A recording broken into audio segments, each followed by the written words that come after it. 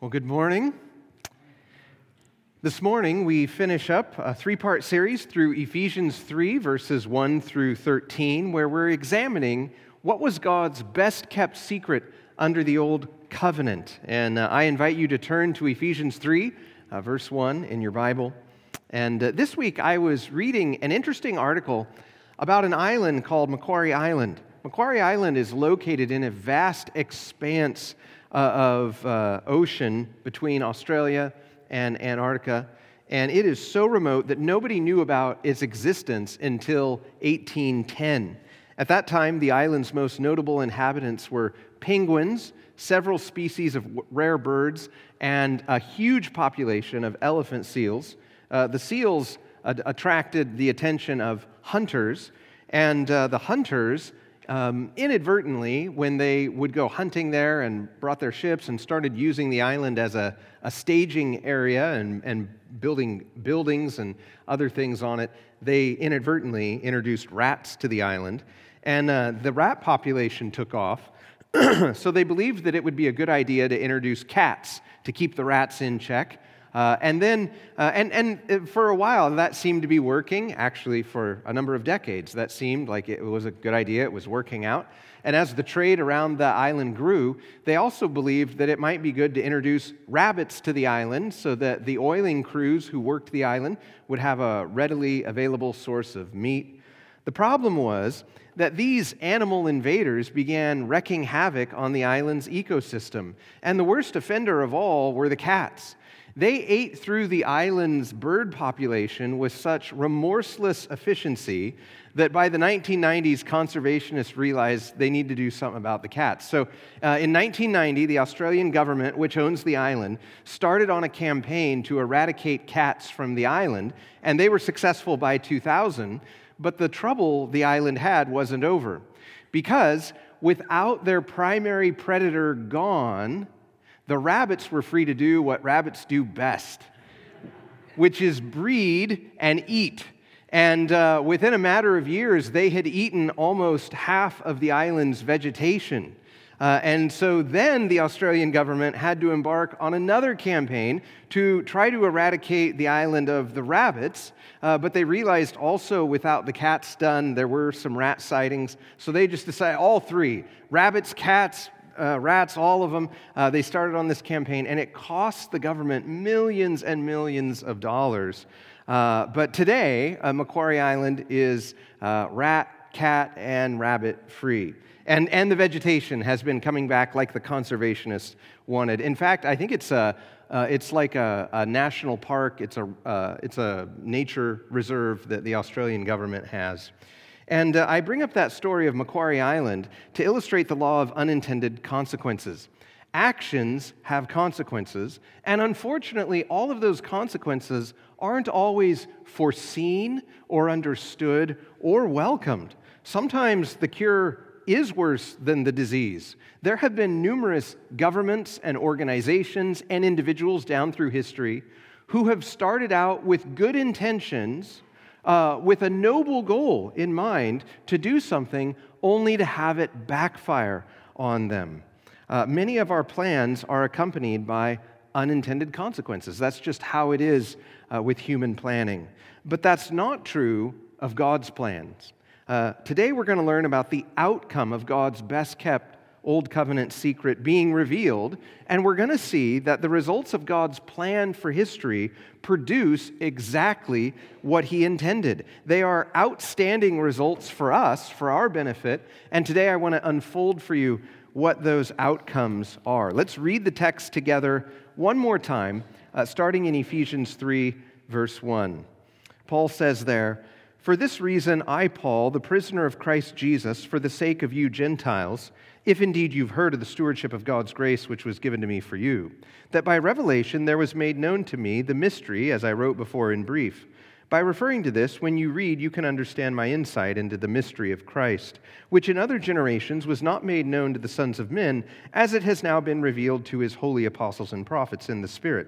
To be specific, that the Gentiles are fellow heirs and fellow members of the body and fellow partakers of the promise in Christ Jesus through the gospel, of which I was made a minister according to the gift of God's grace, which was given to me according to the working of his power. To me, the very least of all the saints, this grace was given to preach to the Gentiles the unfathomable riches of Christ, and to bring to light what is the administration of the mystery which for ages has been hidden in God who created all things, so that the manifold wisdom of God might now be made known through the church to the rulers and authorities in the heavenly places. This was in accordance with the eternal purpose which he carried out in Christ Jesus our Lord, in whom we have boldness and confident access through faith in him. Therefore I ask you not to lose heart at my tribulations on your behalf, for they are for your glory. This is God's word to the church in Ephesus and also to us. Let's pray. Holy Spirit, you moved the Apostle Paul to pen these words for our benefit. Please come now and show us the amazing privilege we have of open access and freedom of speech before God the Father. Show us what this means, move our hearts with this privilege, and cause us to live in this boldness and confident access to the Father, I pray. In Jesus' name, amen. Well, for the last 2 weeks, we've been studying what I would consider, what I'm interpreting to be a digression on Paul's part. Based on the way that God is bringing Jews and Gentiles together in the New Covenant church, Paul breaks out into a prayer of praise in the middle of this letter to the Ephesians. But something he says as he transitions to pray about being a prisoner causes him, in my opinion, to stop and go down a digression to explain his ministry. And we're going to see the prayer he was about to pray starting in verse 14. But the concern on his part is that he's in prison. He's a prisoner for Christ. He's a prisoner in a Roman prison, but it's because of his ministry to the Gentiles for Christ. And I believe Paul thinks that this could discourage the Ephesians. And so he tells them about the privilege his ministry is, because it's precisely because of his ministry he's in prison. But he tells them what a privilege it is, and he asks them, based on that privilege he has, not to lose heart in his tribulations, because his imprisonment is actually working out for their glory. And as Paul explains the privilege of his ministry, he describes it primarily as preaching and publicly disclosing, bringing to light, something that was a mystery under the Old Covenant. Now, the English word mystery descends to us straight out of Greek from the very same word that Paul uses here in his letter to the Ephesians, the Greek word mysterion.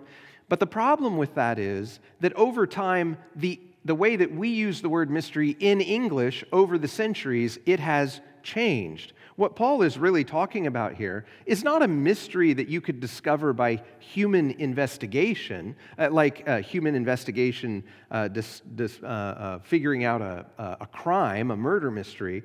Really what he's talking about is a divine secret that only God knew, that was impossible to discover by human investigation, and something that God kept to himself under the Old Covenant, but that he has now revealed. And as we've worked our way through the passage, I've outlined it by posing a number of questions to Paul that I believe he's answering in the text about this divine secret. The first question was that we asked the text is, to whom did God reveal this secret? And the short answer is to the Apostle Paul and the rest of the New Testament apostles and prophets. But Paul tells us it wasn't just for their sake that he revealed this. He revealed it to them for the good of all. He revealed it to them for them to proclaim and preach to all people. And not only that, God intended to make this thing that was previously a secret made known to all people through the apostles. So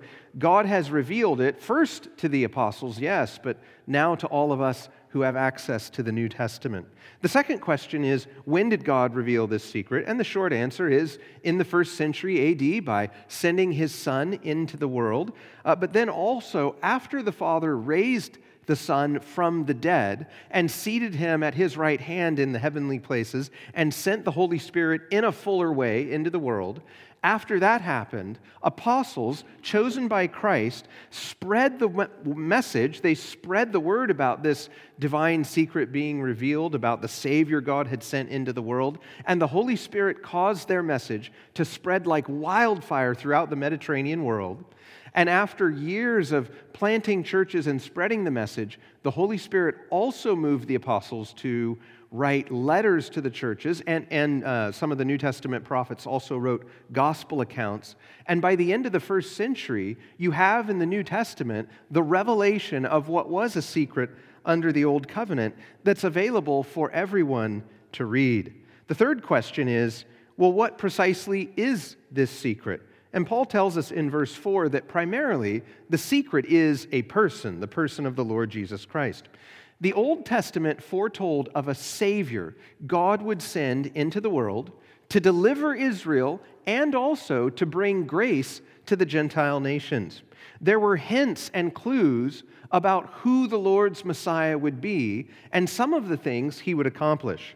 But the secret of all he would accomplish, the secret of all that he is and who he would be and what he would do, it was nowhere as fully known as in the Old Testament as it is fully known now to us in the New. And so the first answer to what is this secret, the secret really is a person, the person of the Lord Jesus Christ. But there are also times in Paul's writings where he tells us in his letters that part of the secret is what Christ would do. And in verse 6, he tells us specifically the secret that he's referring to that drives his ministry is the secret of the church, that God would bring Jews and Gentiles together in this new covenant community of worship called the church. And when you think about that, when you think about what Paul's saying, and then you go do investigative work in the Old Testament, what you discover is this. In the Old Testament, there are over 300 prophecies about the Lord's Messiah, including references to the grace that he would bring Gentiles. But you will search in vain in the Old Testament to find any prophecies about the church. It, along with the fullness of what Messiah would do, was the best-kept secret of the Old Covenant. But how did God broadcast this secret? Well, he did so first by sending his Son into the world, and then again sending apostles to spread the word, and then having the Holy Spirit move those apostles to pen gospel accounts and letters that we can read. That's how God broadcast this secret. And then the fifth question we asked the text last week is, why did God reveal this secret? And Paul tells us in verse 11 that God had an eternal purpose, or literally translated, a plan for the ages. And God chose to make that plan known to us. And at the center of that plan is showing off his wisdom to angelic beings by exalting his Son. But he chose to exalt his Son in a marvelous way. He chose to do so by showing off a community of new worshipers of God called the church. The church then becomes the theater in which God is putting his wisdom on display. So the great secret of the Old Covenant is the way that God is now going to put on display his wisdom in the church. And this morning, we come to the last two verses of the passage, verses 12 and 13. I want to pose just one more question to Paul that I believe will help us understand the text. And my question is this: what are the outcomes of God revealing this secret? What does this secret revealed then accomplish in the world? We'll look again at verses 12 and 13. Actually, we'll start in verse 11 for context. This was in accordance with the eternal purpose which he carried out in Christ Jesus our Lord, in whom we have boldness and confident access through faith in him. Therefore, I ask you not to lose heart at my tribulations on your behalf, for they are for your glory. My argument is that in these two verses, Paul either states or implies four outcomes of God now revealing this secret to the world. And the first outcome is that we have the privilege of free speech before God the Father. Now, the word that we translate boldness in verse 12, it means to have confidence, but it's a very, very specific kind of confidence in the Greek language. This word for boldness was introduced into the Greek language by citizens of Athens who were arguing for free speech. They believed that the citizens of Athens should have the freedom to question the government, to publicly disagree with, and even criticize the government without facing reprisals from the governing authorities. Now, think about what that means for a moment. Most of the countries in Paul's day, most nations in Paul's day, were ruled by kings. And in many cases, the king's personal authority trumped the rule of law. What that meant was that the king could imprison you. He could take your property away. He could take your life away, all unjustly. He could do all of this unjustly. He could do all of this against the stated laws of the kingdom and get away with it because his personal authority, in many cases, the authority of the king, allowed them to do that. And what that meant was this: when you came before the king then, and you had to speak with the king, you were very, very careful about what you said and how you said it, right? And when you came before the king, you were tempted to do what? To be dishonest, right? You were tempted to flatter the king. You were tempted to say what you thought the king wanted to hear because you didn't want to anger the king.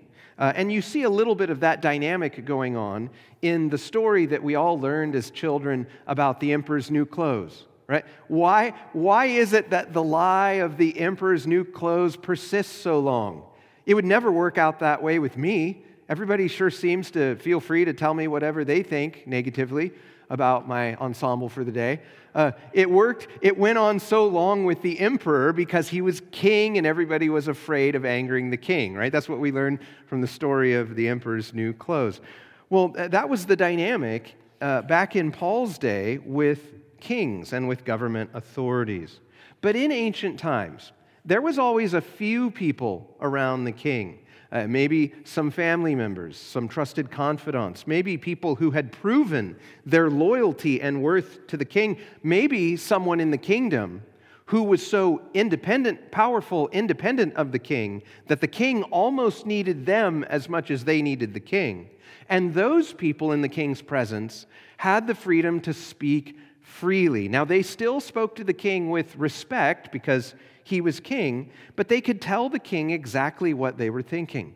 That's the New Testament picture of this word. Through the person of Christ, we have the privilege of speaking freely in prayer to the king who is over all human kings. And that's really important. And I think that may not seem to strike you as very important. You might be sitting in the pew thinking, well, yeah, duh. And that's because we're part of American evangelicalism, and we emphasize how close God is, the nearness of God, that He cares for us, the immanence of God. But the fact is this: remember, brothers and sisters, we have broken God's law. We have committed treason against the king, and the king who made us and sustains our lives, He can take our property away. He can imprison us. He has the authority to take our health away, to kill the body, and then afterwards to cast the soul in hell. But we don't have to fear the king and his reprisals because through the work of Christ, our treason has been forgiven and the king's anger has been taken away.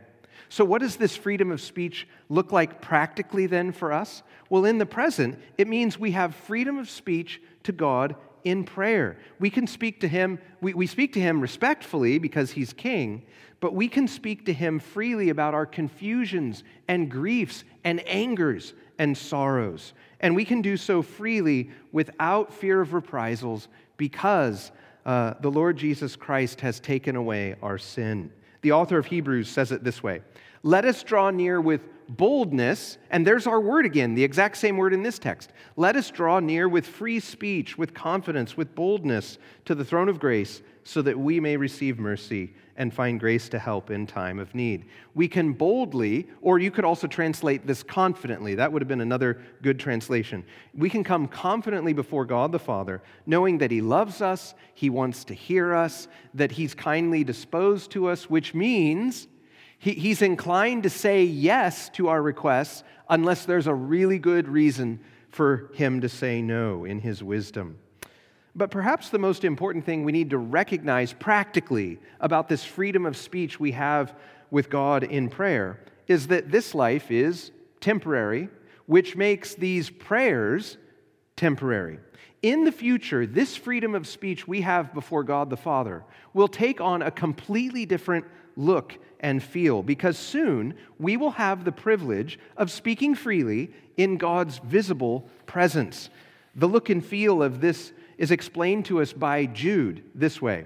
Now to him who is able to keep you from stumbling and to make you stand in the presence of his glory, blameless with great joy, to the only God, our Savior, through Jesus Christ our Lord, be glory. If you're in Christ, soon you will stand in the presence of God in all his visible glory, and you'll be able to stand before him blameless. You'll be able to come before him with free speech because you're blameless through Christ, and you will also stand before him blameless with great joy. Notice joy in that passage in Jude I just read. That joy is our joy. That's our joy that we experience in God's presence in the future as we stand before him blameless and with freedom of speech. And so the first outcome of the revelation of God's secret is free speech for us Gentiles before God the Father. The second outcome of the revelation of God's secret is that we have the privilege of free access to God. Again, verse 12 says, in Christ, we have boldness and confident access through faith. This is so important, right? Because in the human realm, in this life, you can have freedom of speech with someone who's a very powerful person, but it doesn't do you any good if you don't have any access to them. Before becoming a pastor here at Grace Fellowship Church, I was the director of the Master of Arts in Biblical Counseling program at the Masters University. And Pastor John MacArthur, at that time, was the president of the university. And he knew me, I knew him. I was able to, I had occasion to speak with him a number of times. And though he has a very strong presence in the pulpit, in private, I always found him to be approachable, pastoral, and a good listener. He always took an interest in us and asked us questions and listened. And even though I was an employee of the university and he was the university's president, I never felt like there was going to be some kind of petty reprisal from him if I said something negative, if I said the wrong thing. The way that he handled himself with me and also with other employees at the university, it gave me a sense of freedom of speech. The way that he handled himself gave the rest of us, it engendered freedom of speech. But just because I had freedom of speech with John MacArthur, it didn't mean I had a whole lot of access.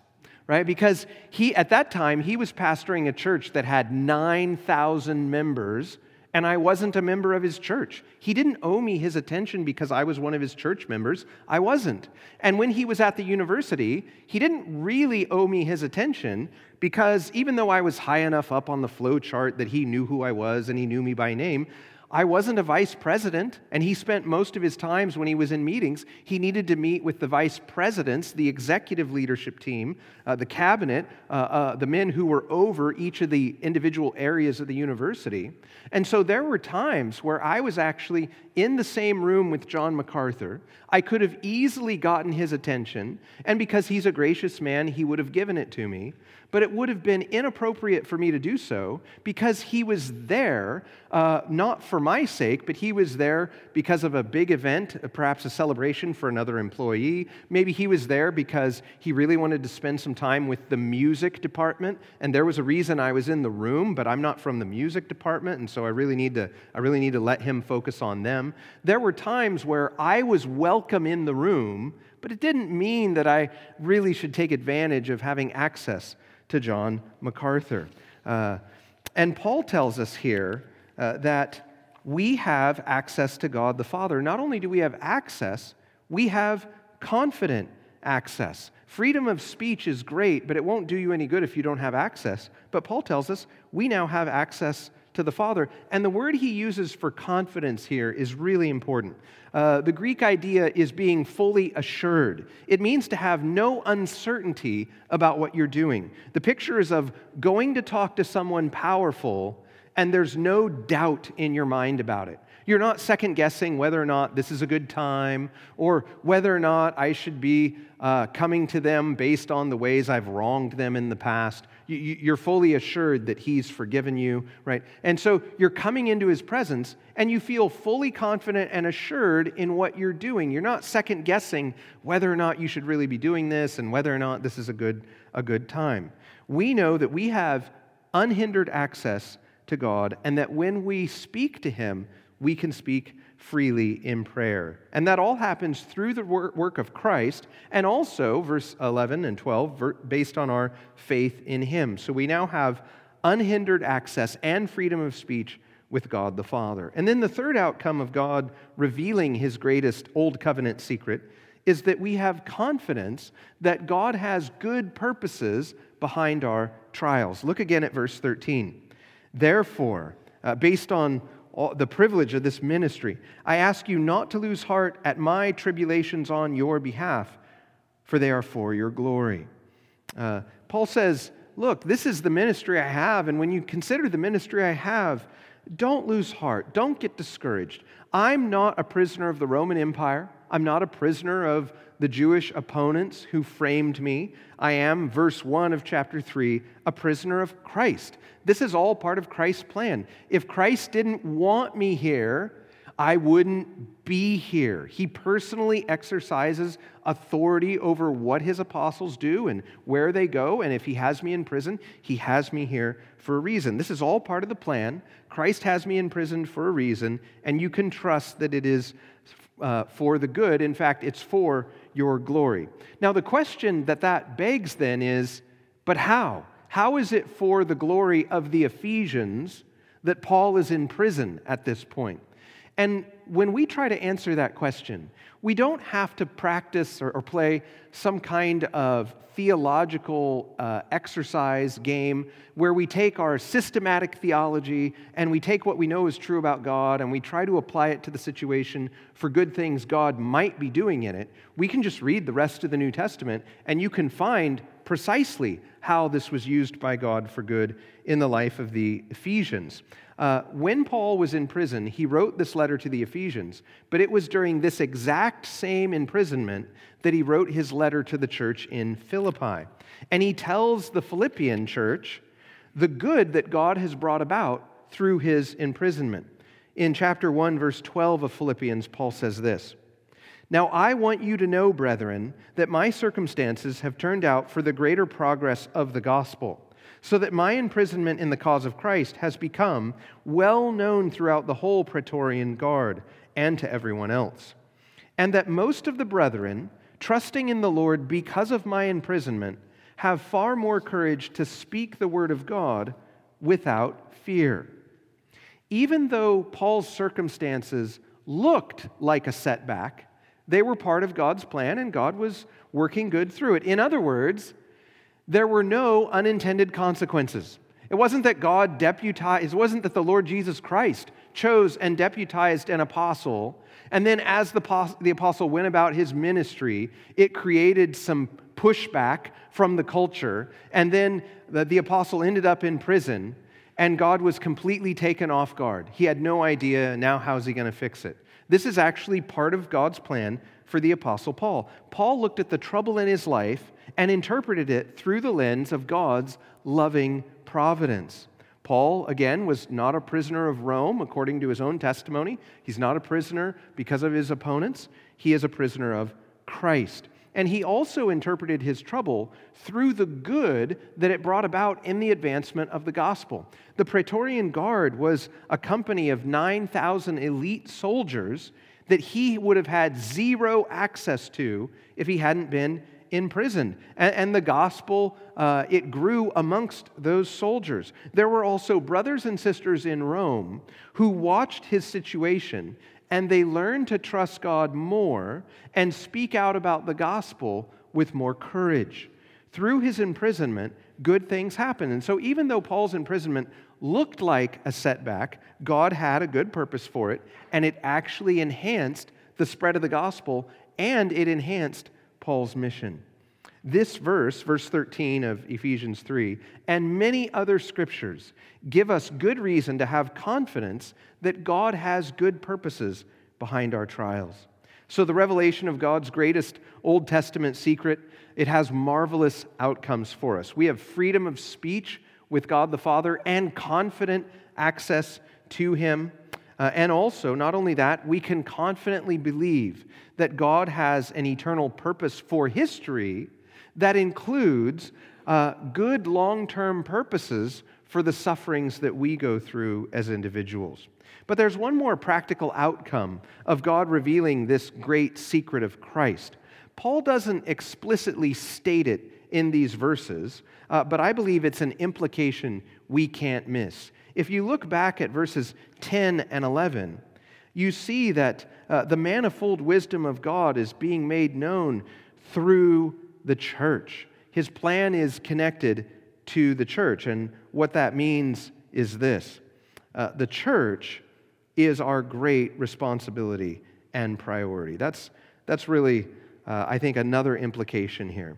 The church is our responsibility and our priority. Remember, Paul made two sweeping assertions about the church in this passage. The first is that the church, along with Christ, is at the center of God's plan for the ages.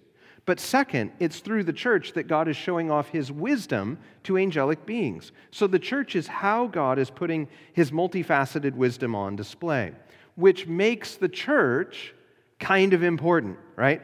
When we come to Paul's prayer, just later on, next passage in verse 20, I used it as our benediction last Sunday. We're going to hear Paul say this, "Now to Him who is able to do far more abundantly, beyond all we could ask or think, according to the power that works within us, to Him be glory in the church and in Christ Jesus." The church is connected to the center of God's plan for history, and it is the primary stage in the world in which God is putting His glory on display.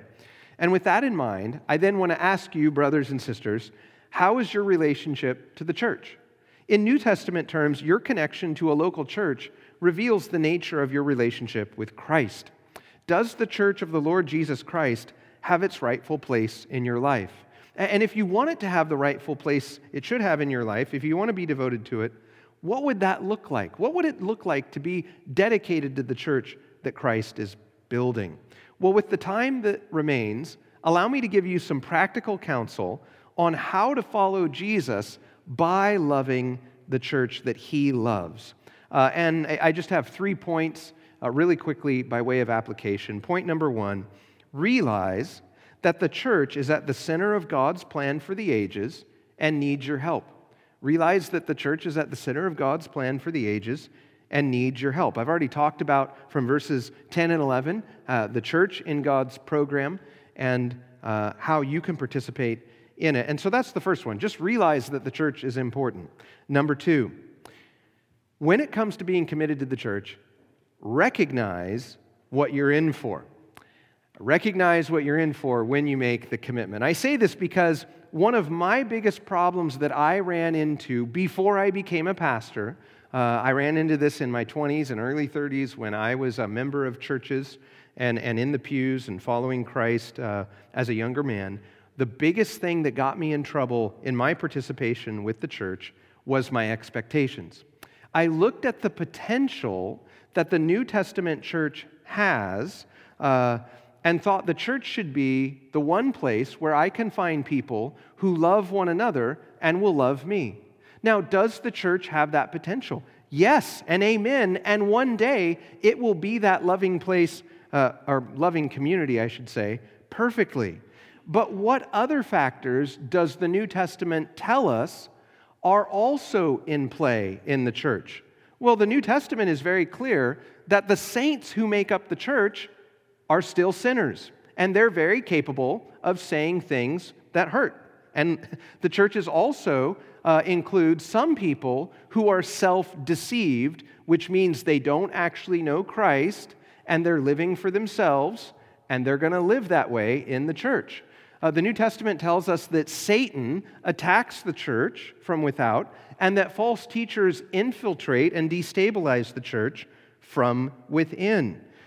Just think about it. As far as you can tell from your reading of the New Testament letters, what is your perception of the early church? Was it a place where everything went along swimmingly and everybody loved each other and there were no problems? Or was it a place that faced challenges? My reading of the New Testament is this when it comes to the church. The church in Corinth was a mess. It was divided. They were taking each other to court. They were abusing the Lord's Supper. Immorality was such a problem that Paul had to actually reason with the men in the church about why you can't follow Jesus and sleep with prostitutes.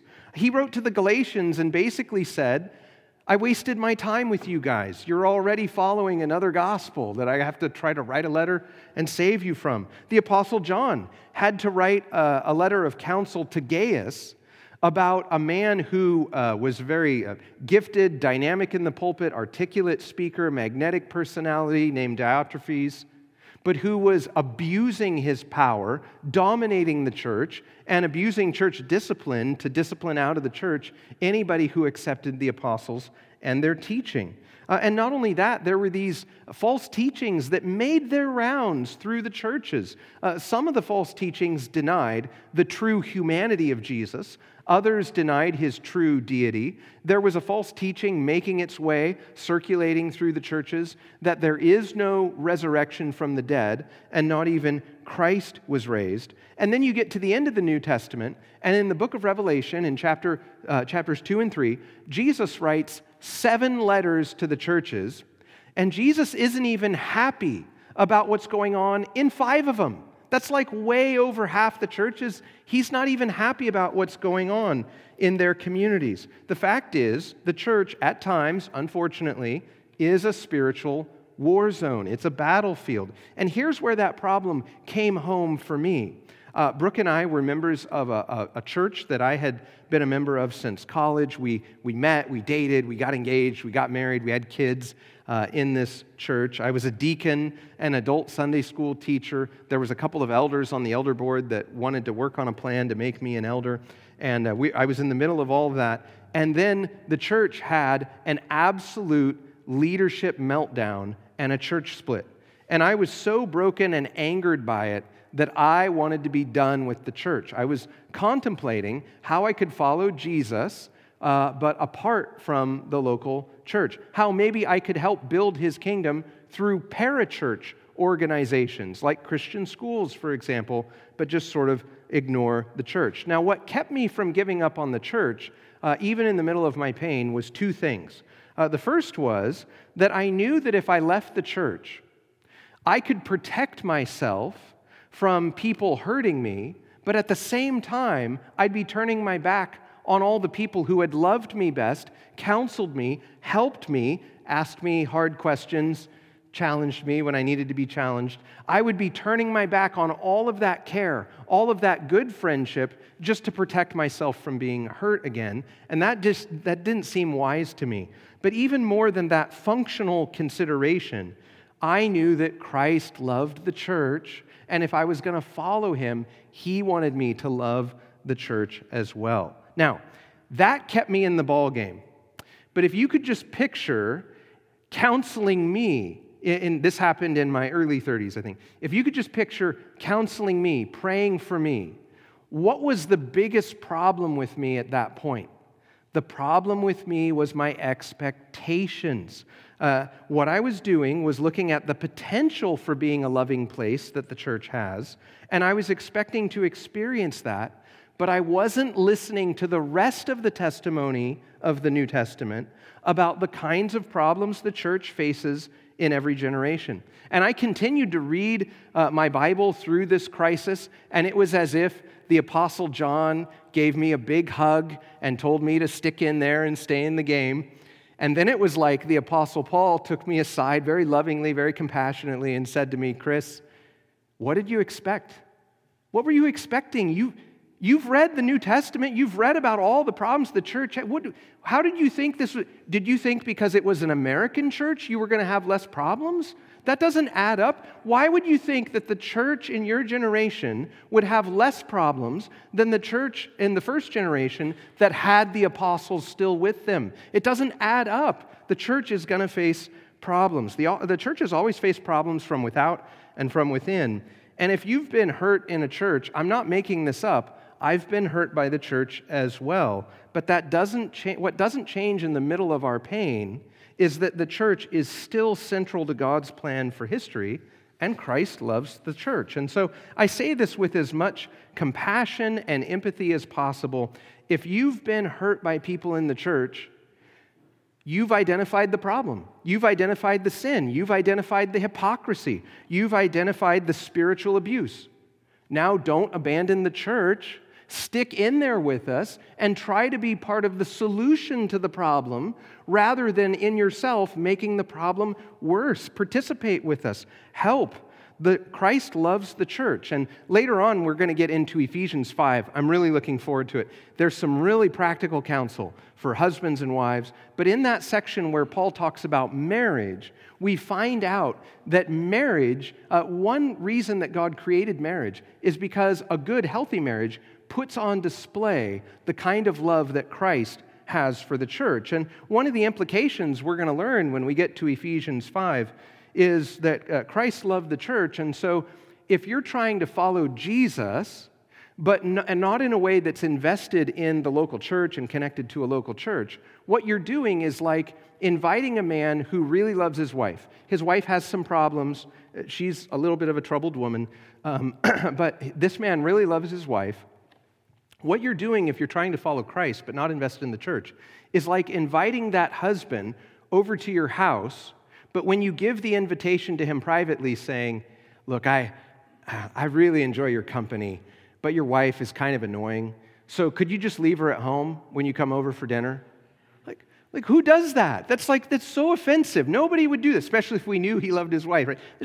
But that's what people are doing when they say they follow Jesus, but won't participate with the church. Yes, the church has problems, but there's no false advertising about the church in the pages of the New Testament. The New Testament is very clear about the kinds of problems the church will face in every generation. So as you approach your relationship with a local church, recognize what you're in for. I believe that if you will give yourself to a local church, that the blessings will far, far outweigh the difficulties, but I'd be lying if I didn't tell you there will be some bumps along the way, and you need to have realistic expectations. And then number 3, just practical counsels here. Remember that Sunday morning starts Saturday night. The early church in Jerusalem, it was primarily Jews at the very beginning, right? In the book of Acts in the very beginning. Those Jewish believers could have very, very easily met on Saturday morning when all the other Jews were in the synagogue. Their whole weekly calendar in the Jewish community was set, it revolved around the Jews taking Saturday off for worship. But at great inconvenience to themselves, they chose to worship on Sunday because that was the day of the week that Jesus rose from the grave.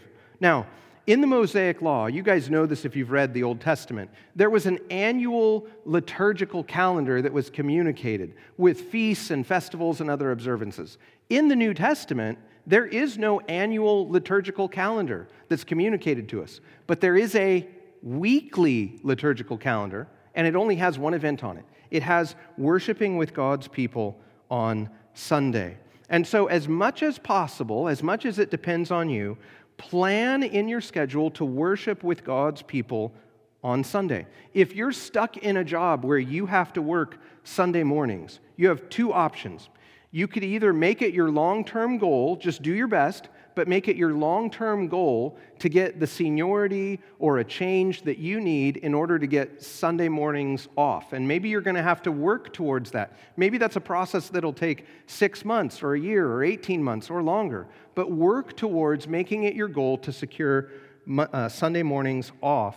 Or another thing you can do to work around it is you can go to a church that has a Sunday evening worship service. Now, I hate to say that because we don't have a Sunday evening worship service, but that's also an excellent option for you, that you can worship with God's people on Sunday night if you just can't get Sunday morning off. But try to set aside time on the Lord's Day. The early church renamed Sunday the Lord's Day because that was the day when they got together for worship. But either way, regardless of what you do your best regularly to worship with God's people on Sunday. And what that's going to mean is not just making Sunday holy in your calendar, setting it apart.